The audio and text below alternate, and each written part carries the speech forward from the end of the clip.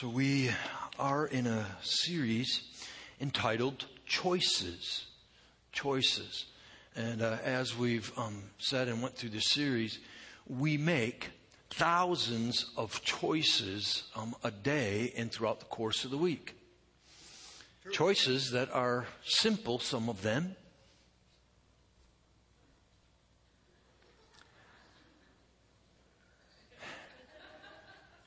And we have a choice to do them or not.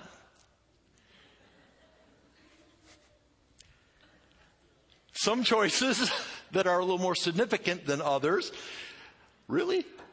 And we're learning about choices that are significant and spiritual choices, like the one that we covered a couple weeks ago, that we looked at in terms of truth, speaking the truth in love. And then last week, another choice that we make. A choice to stand firm, to continue to follow, to continue to obey, to continue to be. This morning, we're looking at yet another choice, one that's foundational, important. Choices to claim the promises and the power of God, and along with it, the choice to trust or not trust, to have faith or not have faith. And then next week we're going to end the series with another choice that I think is really hard in a lot of ways, the choice to love or not love. And it's been my hope that throughout this entire series, that the truth that God has been bringing, that you've been open to it, and that you're applying it in your heart and your life. Thanks so much, Jason. Yeah. I hope you choose to take a shower. No, I'm just kidding. He is such a good guy. I showed him those signs and he's like, really? But yeah. But we have choices, always. And a choice, like I mentioned, to trust or not to trust. And I want to invite you to look at a passage with me where somebody faced a hard decision to trust God or not to trust. And it was a decision, it was a situation that was incredibly stacked against them. Have you ever been there? A choice where you're thinking about it and you're kind of weighing things out, right? Should I or shouldn't I?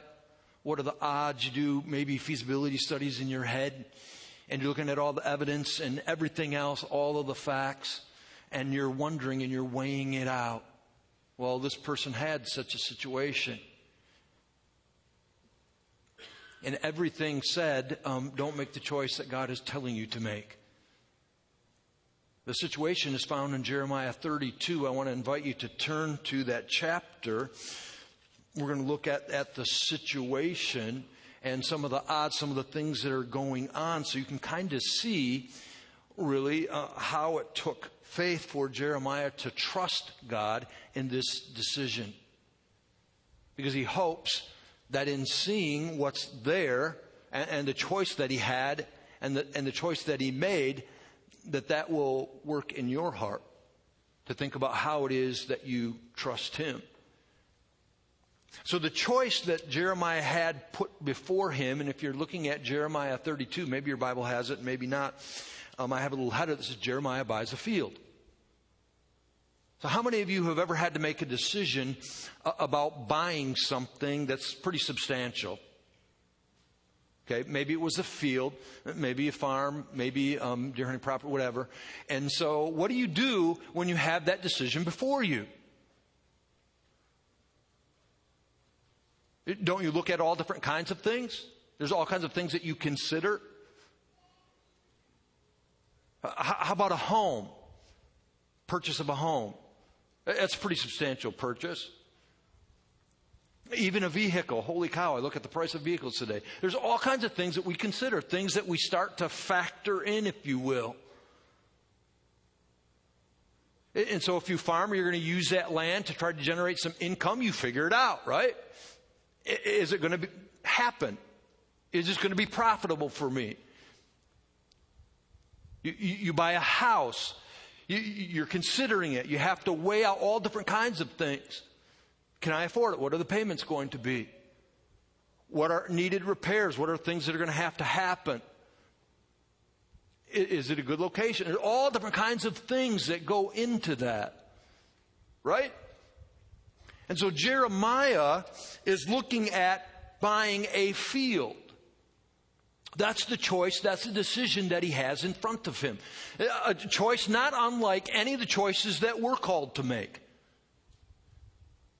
But he had a really crazy situation. So God comes to him. We read that in verse 6. The word of the Lord came to me, told him exactly what was going to happen. And we might not think that's a really big deal. So God tells you to buy a field. Well, what's the problem with that? Well, consider the situation. If you were to read the first 5 verses of chapter 32, you'd see what a big deal it was. One of the things that Jeremiah has going against him is, first of all, he's been imprisoned. The king, Zedekiah, didn't like what it was that Jeremiah was telling him all of the bad things, the true things, like Israel and you have abandoned me, therefore the nation of Israel is going to be overthrown. The city's going to fall, and you're going to be exiled. So Jeremiah was imprisoned because he told the truth. Well, how does that work into buying a field? He's not going to see the field. He can't go there. He can't look at it. Maybe he's familiar with the field, maybe not.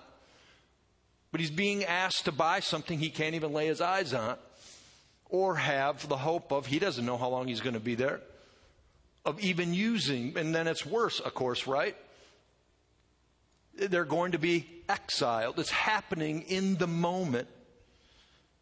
Verse 2 says, the army of the king of Babylon was then besieging Jerusalem. It's already unfolding. This wasn't just words about the future. This was present tense. So he's being asked to buy a field. First of all, he's in prison. Second of all, he's going to get carted off to a foreign land along with everybody else. How many of you would buy a field or a house knowing that you were never going to be able to use it, you were never going to be able to see it, you were never going to be able to set foot on it, and you were going to be gone, and you never would? Yeah. Crazy situation. And yet God tells him to buy the field.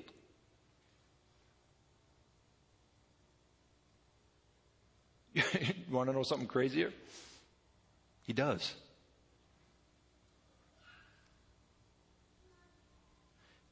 You start thinking that through. He's told that his cousin is going to come, and he does. Verse 8. I think about that too. I think about that cousin. Hanamel is his name. What a guy, huh? I think I'll get some cash in my pocket. I'll see who's the sucker. I'm going to get exiled just like everybody else. Maybe I can have some traveling money. Jeremiah's pretty crazy. I'll go see if I can get him to buy it. Nice guy. But he does.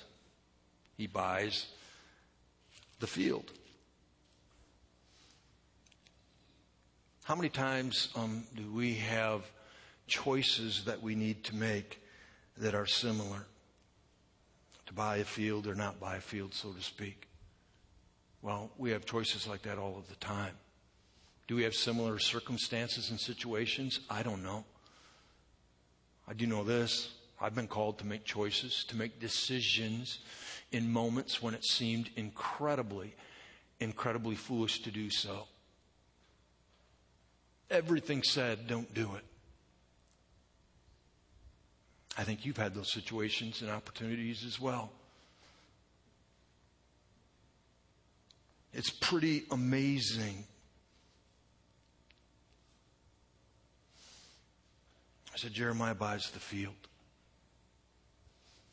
He obeys God. And not only does he buy it, if you read the passage, there's something else that happens as well. And they get into it in verses, really starting at verse 11 down to verse 16. He not only buys it, but then he he makes it legal. He makes sure that everything is done. The signing of the deed. Now, why would this have to happen? They're going to be gone shortly. Everything's going to get torn away. Why go through all the hoops, right? Just give me the money and we'll call it good. No, they sign the deed. They get it recorded. So it goes down, so to speak, in the annals of history and government. And there's a reason for that. And the reason is what is said in verse 15. For this is what the Lord Almighty, the God of Israel, says. Houses, fields, and vineyards will again be bought in this land.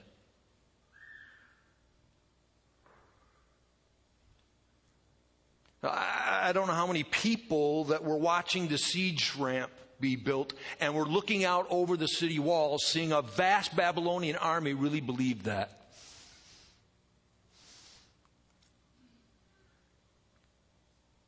And yet that's exactly why it was done the way that it was done. God says something really significant in that moment. And he wants everybody to see it and everybody to know it. That's in the city of Jerusalem, that's in the presence. That will look at that and say, what an idiot. He bought a field when we were on the verge of exile. It's going to be dated, etc., etc. He did something that made absolutely no sense.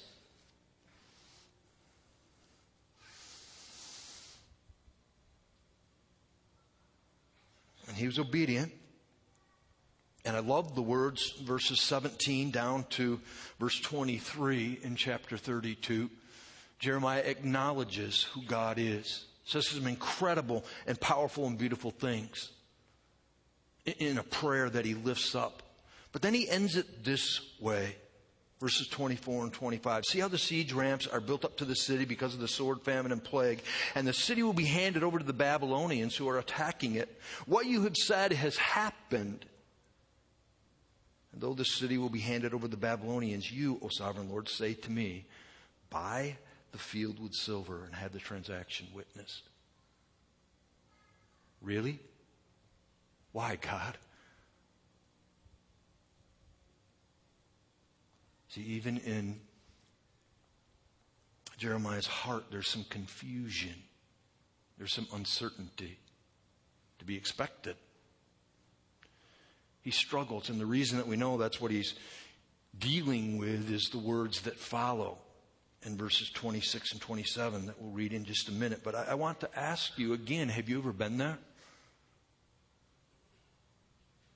Have you ever been in a situation where God has asked you to make a choice, to make a decision that makes absolutely no sense? And you've sat and you've thought it out. You did it all on paper, right?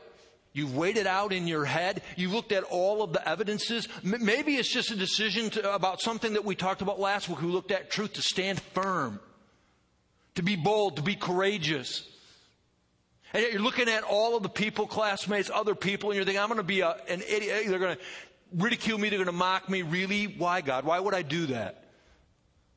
When I know all of this is going to happen. All kinds of different examples, situations that we find ourselves in to make choices, real choices. To trust God or not to trust God. When everything seems stacked up, all the odds, everything says don't do it. Have you ever been there? And then ask yourself, really, why, God?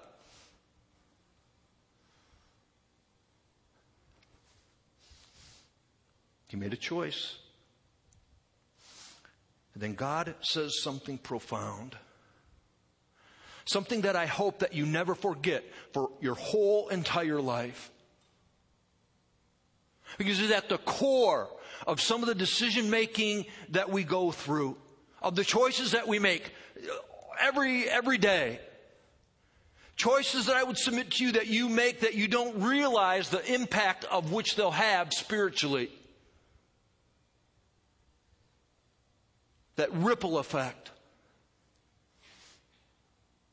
He even uses Jeremiah's own words. Jeremiah says this, he starts out in that prayer, verse 17. Sovereign Lord, you've made the heavens and the earth by your great power and outstretched arm. Nothing is too hard for you. He says it, and then he asks him at the end, you having me by a field? Really? Why? Here's how God answers that. Look at that. This is verses 26 and 27. Then the word of the Lord came to Jeremiah. I am the Lord, the God of all mankind. Is anything too hard for me? What do you think?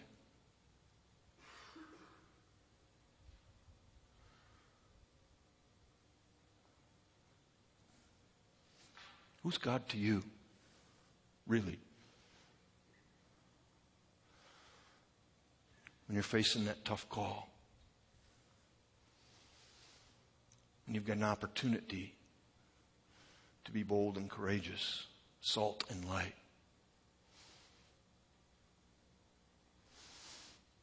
When everything around you says,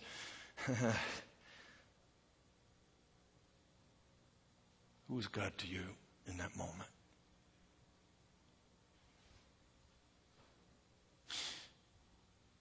I want to encourage you to think long and hard about that. Because the world desperately needs people who believe that God is who He says He is. The world desperately needs people to follow Him and to be.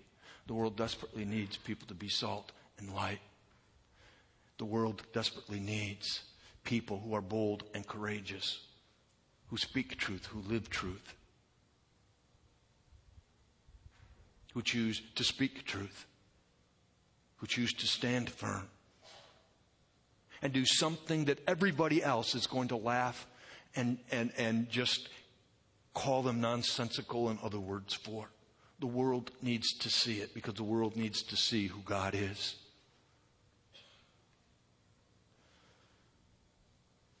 An awesome, incredible, almighty God, a God to whom nothing is impossible.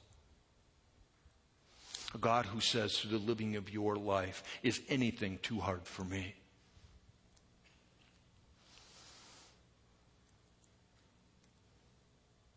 You know the definition of faith according to Hebrews 11:1? I hope you memorize it. It's a powerful, powerful verse and truth. Now, faith is being sure of what we hope for and certain of what we do not see. You know, a lot of times in conversations with people in the church, one of the things that almost always happens when we start talking about choices and decisions is people will pipe up or say something about their faith. I have faith. And it's not like I'm trying to call in or question their faith, but that's one of the first things. I got faith, I believe. And then what happens a lot of times is I see that the faith is just as far as the tangible facts. But that's not really faith at all.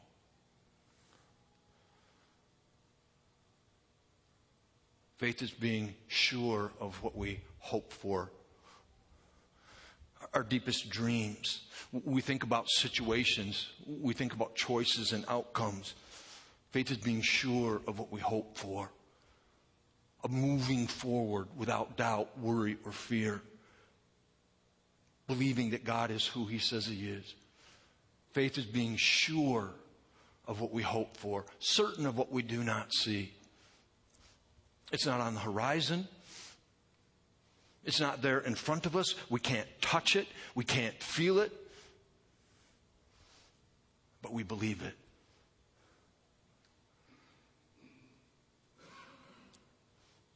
The next time, maybe you'll do it tonight. Maybe you'll do it another time. You can even do it today when you leave the sanctuary. Go out and stand and look around. Jeremiah includes in his words and in his prayer the creation and the power and the wonder of nature. You have that same capability. Then you have His Word and all of His promises, revealing even more about who it is that He says that He is and who He'll be in your heart and in your life. But go outside, take a look. Look at the fields. Look at the trees. And if you have a clear night, go out and stand. We have lots of opportunities in this area in which we live. If you live in the city, go drive out to the country. Get out of your car and look up at the sky. And ask yourself, is anything too hard for the God who created all this? Who put everything in its place?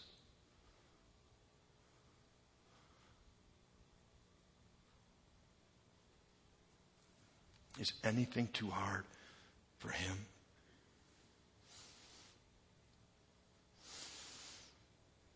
You know what follows after verse 1 in Hebrews 11 is a listing. I call it the Hall of Fame for Faith. All kinds of men and women who did incredibly faith-filled things. Guys like Noah built a big ship in the middle of nowhere. Everybody blasted him and ridiculed for him, sneered at him every time they walked by him. It took a lot of time. It took a lot of expense. It took a lot of effort. It made no sense whatsoever. He trusted God. He made a choice. I think of Abraham. God telling Abraham when he's well past childbearing years that he was going to have a son by his wife Sarah. Everything said not going to happen. Abraham made a choice to trust God. I thought of Joseph. Remember Joseph? Sold into slavery by his own brothers. I often have thought when Joseph was in the midst of that, they grabbed him out of the cistern and they sell him into slavery. What he's thinking, what he's processing, what's going through his head. Is this the end? This is it? My brothers have sold me and I'm just going to be a slave somewhere. No, he made a choice to trust God in the moment.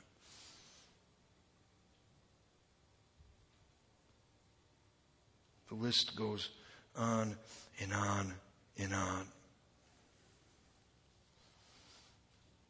We live in a world that says, show me the proof. I want evidence. I want facts. I'm going to be honest. It's really hard for me today in this world in which we live in to trust people. I trust all of you.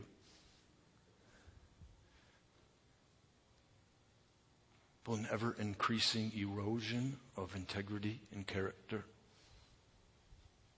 When deceitfulness is becoming an art.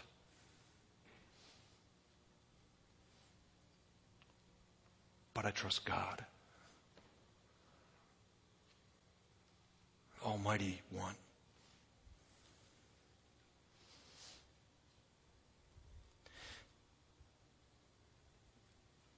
Had all kinds of examples and experiences of that in the living of life. People who've displayed incredible faith and have made a choice to trust God. They're beautiful stories. A guy who was a corporate executive going through just a nightmare situation. Had all of this stuff, so he had to pay for it, right? He leaves this job, everything's gone. But he can't do it anymore. And he's asking God,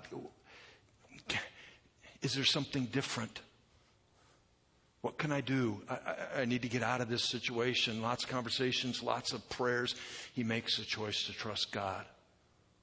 Powerful story. God has blessed him so much. Especially in areas that really matter in his life. There's a great couple of verses I want to close with, found in Habakkuk. You all know where that's at, right?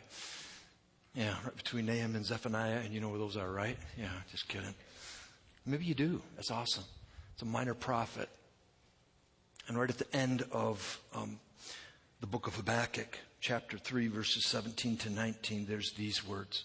Open up your heart. Listen to what is being said here. Though the fig tree does not bud, and there are no grapes on the vines, though the olive crop fails, and the foods produce no food, though there are no sheep in the pen, and no cattle in the stalls, yet I will rejoice in the Lord. I will be joyful in God, my Savior. The sovereign Lord is my strength. He makes my feet like the feet of a deer, enables me to go on the heights. What a situation. It's a dire situation, right? No food.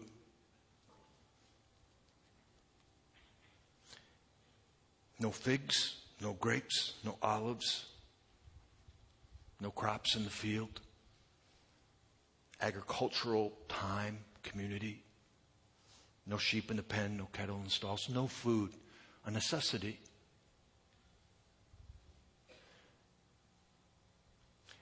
We struggle when we think about things that happen in our lives, right? The car breaks down.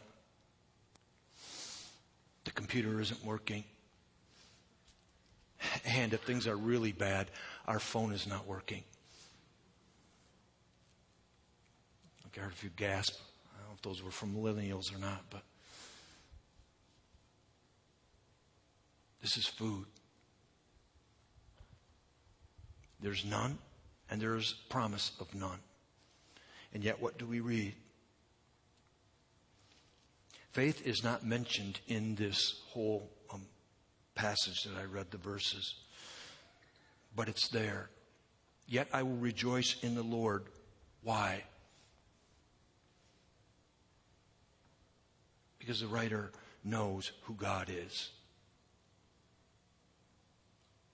The writer trusts that God will provide everything for them, even the basic necessities that they have and have no promise of whatsoever. You see these words, are they familiar to you? I will rejoice in the Lord. I will be joyful in my Savior. Who do we call Jesus? God, Lord and Savior. This person knew that to be true. And because of that, despite the most dire of situations, they had joy and they had trust in their heart.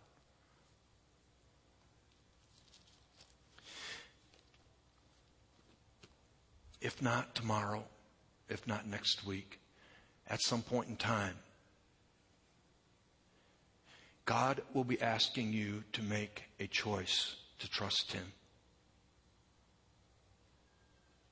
If not tomorrow, if not next week, at some time, God is going to ask you to make a choice to trust Him when it seems like it's ridiculous.